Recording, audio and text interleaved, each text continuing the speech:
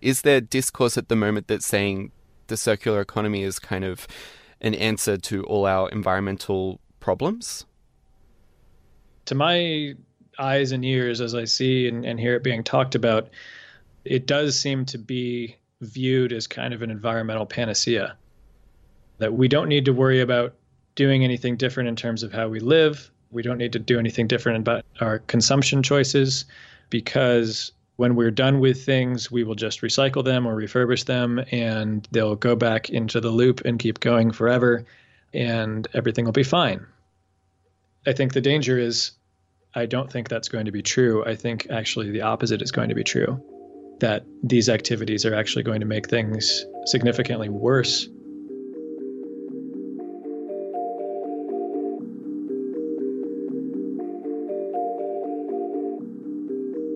This is Think Sustainability. I'm Jake Morecambe. While we continue to trash our oceans and terrestrial environments, many are scrounging around for ways to pull us out of our catastrophic waste crisis. One idea that appears to go beyond the individual concerted efforts and corporate responsibility is something called the circular economy. And although first coined back in the late 60s, the idea has gained significant traction over the past decade for its potential to mend our toxic relationship with waste. The circular economy builds on what you might know as the reduce, reuse, recycle model, where instead of squashing waste into landfill or shipping it out to sea, it's repurposed into something else. Not just once, but over and over again, serving a range of different functions over a number of life cycles. And it's not just the garbage overflowing in your bin that could be repurposed. Your phone, for example, when it dies, could be pulled apart and the minerals that line it smelted down to then be used, possibly, to make another phone. The idea of waste is completely reframed in the circular economy, where its function is just that, circular, rotating around and around the system to not only reduce how much we throw away, but how much we produce overall. Melissa Edwards from the University of Technology Sydney Business School says it's moving away from a cradle-to-grave way of thinking and towards a cradle-to-cradle approach. So cradle-to-cradle is saying the line of thinking is there's no grave, we're taking the grave out of it, so let's just go cradle-to-cradle. It's a circular thinking. While in theory the idea sounds like a green resolution to the growing byproducts of human existence, a circular economy universe, for the most part, remains a pipe dream, an idea lost in the buzzwords and promise that a circular economic system favours the environment. Today on the show, you'll hear a conversation with Trevor Zink, Assistant Professor of Management from Loyola Marymount University in Los Angeles, unpacking how the circular economy could, in fact, see us produce even more waste and potentially cause greater social inequity.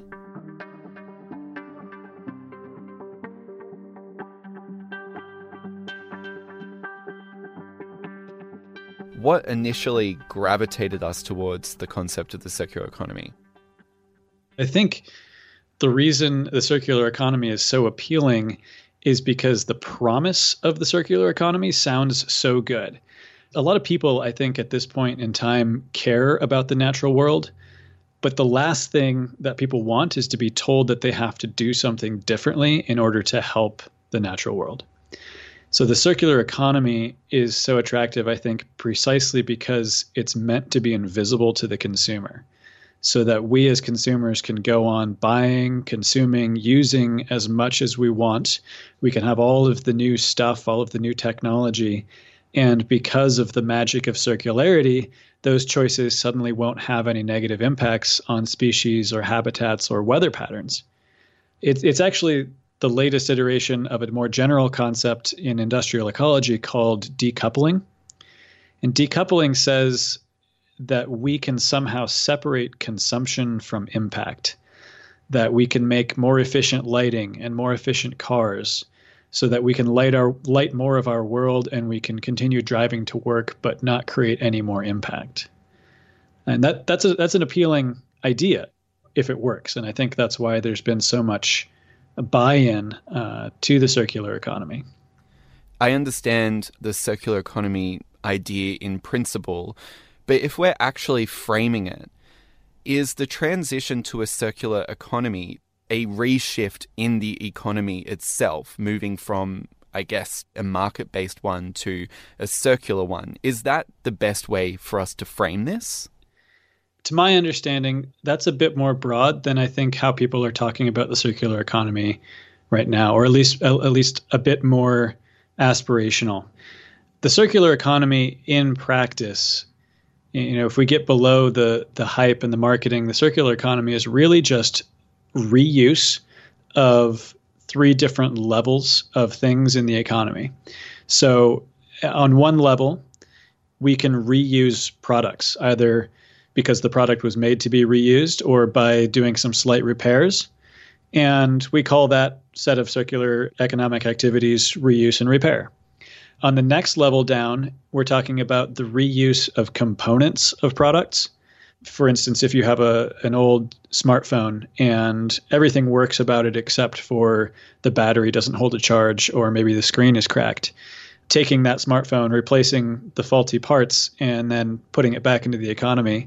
And we call that activity refurbishment. And then at the deepest level, it's about reusing materials that go into products.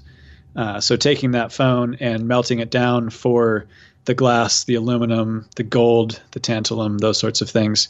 And we call that set of activities recycling. So really all the circular economy is reuse and repair, refurbishing, and recycling. And how long can the promise of circularity last if we're looking at a particular product or a component that could be refurbished and go on to go as part of something else? How extensively can that component be refurbished until it deteriorates to a point where it's no longer usable? Well, it depends on the material, and it depends on the set of processes by which that material was collected. So certain metals, steel and aluminum, copper as well, can technically be recycled back into a product that's almost indistinguishable from the primary product made from ore. Other materials, there's more of a quality degradation, particularly when it comes to plastics, beverage grade bottles. If they're contaminated with any other type of plastic other than polyethylene terephthalate, PET, then they have to be what people have coined as downcycled into some lower quality product, and eventually it won't be recyclable at all. So it really depends on the material and how good the processes are in collecting, cleaning those materials to keep them separated from things that might contaminate them. Which areas could actually benefit from a model like this? Which sectors? It depends on what you mean by benefit. Benefit in terms of the economy, yeah, I think having more materials that are more available and more cheaply available, because now, to get metals, we don't have to go and dig up ore and go through the very expensive process of refining that ore into usable material. Now we can just go and collect it post-consumer. It's a lot easier than primary production, easier both in expense and, for instance, energy cost. But if your question is, are there areas where it's better for the environment?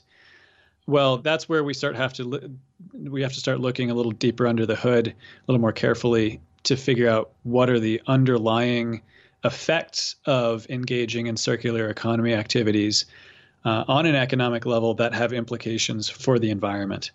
And this is where we start getting into issues of rebound. So what is rebound? So my co-author on the paper that you were talking about and I came up with the idea as an analogy to energy efficiency rebound. So energy efficiency rebound is an effect that's been studied for several decades and is pretty well understood. And basically what it says is, as technologies become more efficient, as we move from, say, incandescent light bulbs to compact fluorescent light bulbs to LEDs, the lighting becomes more efficient. It now requires less energy to achieve the same amount of lighting. And because it requires less energy to achieve the same amount of lighting. It also becomes cheaper to achieve the same amount of lighting. Your electricity bill has gone down to achieve the same lighting in your house, for instance. Now, the rebound effect says that consumers, being rational consumers in a free market economy, respond to changes in price like that. And the way that they respond to changes in price is that as things become cheaper, we tend to use more of them. Right? So as lighting becomes more efficient and therefore cheaper to use, we don't use the same amount of lighting that we used before. We actually use more lighting. Right? We put LEDs on our refrigerator, and we put LEDs inside the oven, or we put LEDs in our shoes, or my favorite example is the soda fountain, right? The classic soda fountain used to be just a simple plastic lever that you push your cup against, and by a mechanical process, soda comes out into your cup. And now in many places, for instance, at my university, we have these touchscreen LED computers that serve your soda, right? So you put your cup down and then you select what kind of soda you want in it. We've basically taken a non-electronic process and replaced it with an electronic process. One of the reasons that we can do that is because the lighting and also all of the processing power that goes into that system has become so much cheaper. That's the analogy from energy efficiency rebound. The way it plays out in the circular economy is similar, right? One of the things that recycling does is makes materials cheaper. If companies no longer have to go and mine ore and ship ore and then refine it and then ship metals, instead, if companies can collect already refined metal, clean it up, melt it down, that saves a lot of energy, which is great for the environment, right? For instance, with aluminum, it requires about 10 times less energy to recycle aluminum than it does to create it from bauxite. But because it's cheaper to get to the marketplace, we're also going to use more of it. If you imagine what happens to a remanufactured phone, right? A remanufactured phone is always going to be sold at a lower cost, lower price to the consumer than a new phone. So the hope environmentally is that refurbished phone is sold instead of a new phone. But if we think carefully about where are these phones going and who's buying them, likely it's the case that these cheaper refurbished phones are not being bought instead of new phones. They're being bought by people whose alternative was no phone at all. For the most part, if you're buying a refurbished phone, it's because you can't afford a new phone. So what refurbishing has done is allowed a lot more people to have access to phones, particularly in developing nations. And while that's great from a social aspect that these people now have connectivity, from an environmental aspect, what we've done is we've taken all the existing economy of new phones and we've added to it additional impacts of a refurbished phone economy. And by the way, now we're charging all those refurbished phones instead of no phone at all. So we've got additional energy impacts of on the use phase as well. Is it also a world with potentially greater inequity in that if we were to imagine something like Apple, could they ultimately capitalize on the waste in which they make to then resell and generate greater profits? It's possible. We haven't seen a lot of that so far. For instance, it's a very different set of players who make primary metals and those who collect and recycle metals at the end of life. And the end of life recycling side of that industry is much more disaggregated. For instance, with primary metals, there's a couple handfuls of companies that are involved with the ore extraction and refining process, whereas there are many thousands of small companies that are in control of the recycling and reprocessing side of it. I don't know that creating waste management conglomerates is something that I see as one of the greatest threats of all of this. But I think underlying it is this notion that the circular economy will make us more money, right? Will increase the economic throughput of the world.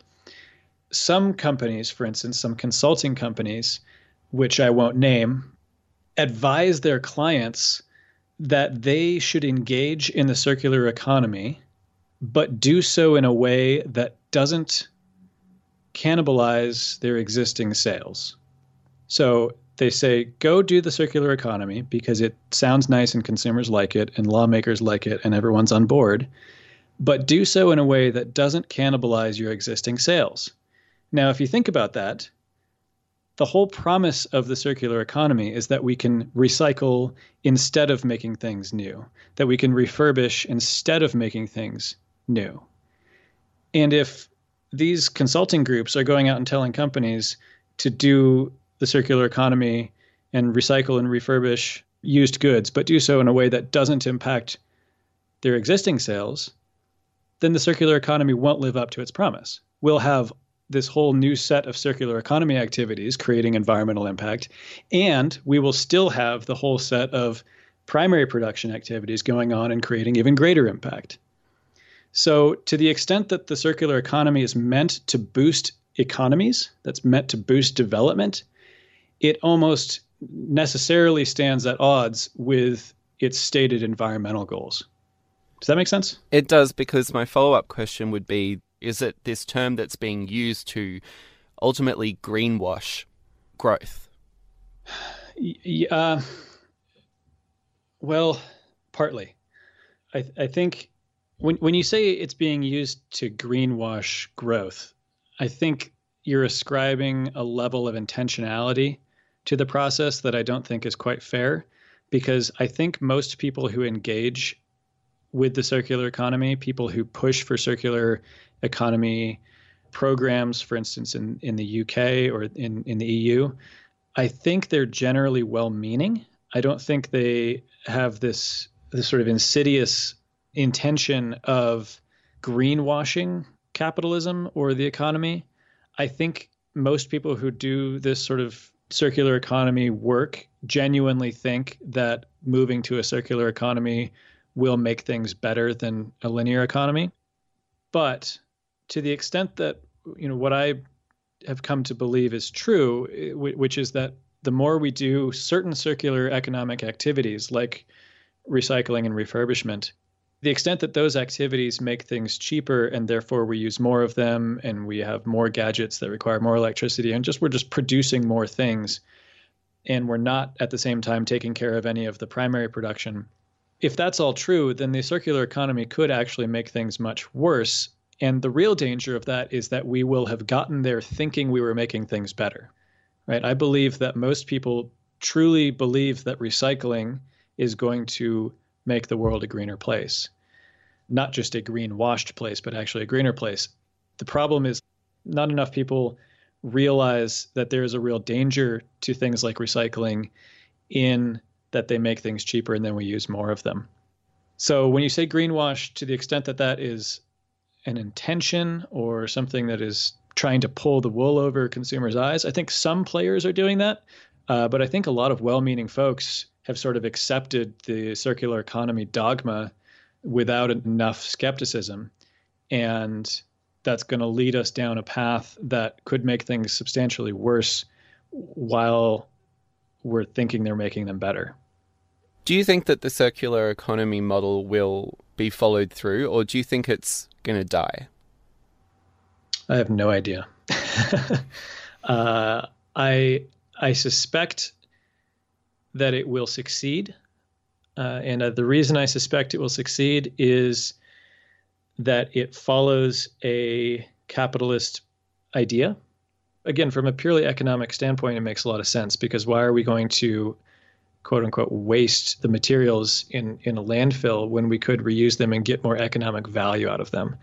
And it seems to me that what drives global politics and what drives corporate and consumer behavior is this capitalist set of motives that says, okay, if things are cheaper for us, if we can have more of them, if we can make more money doing it, then we're going to invest significant time and effort and lobbying power and public funding to make that happen. And I do think that there's a lot of economic promise with the circular economy, because it opens up a whole new set of activities that we can capitalize on I think if we were having this conversation 100 years ago, we'd say, well, these are all really good things. Why don't we do this? This sounds excellent. It's only now that we're starting to realize that cheap goods and more consumption have a real impact on our natural world. And just to be clear, I'm unwilling to draw a distinction between a circular economy and a free market capitalist one. I think they are the exact same thing. I think the circular economy is the latest manifestation of a free market capitalist world. They follow the same methods. They're after the same things. It's just a circular economy is a brilliant way to make more money. And it's also at its core, it's billed as, or I guess not at its core, right? On the surface, it's also billed as a way to reduce our environmental impacts. But it absolutely follows a free market capitalist set of ideals.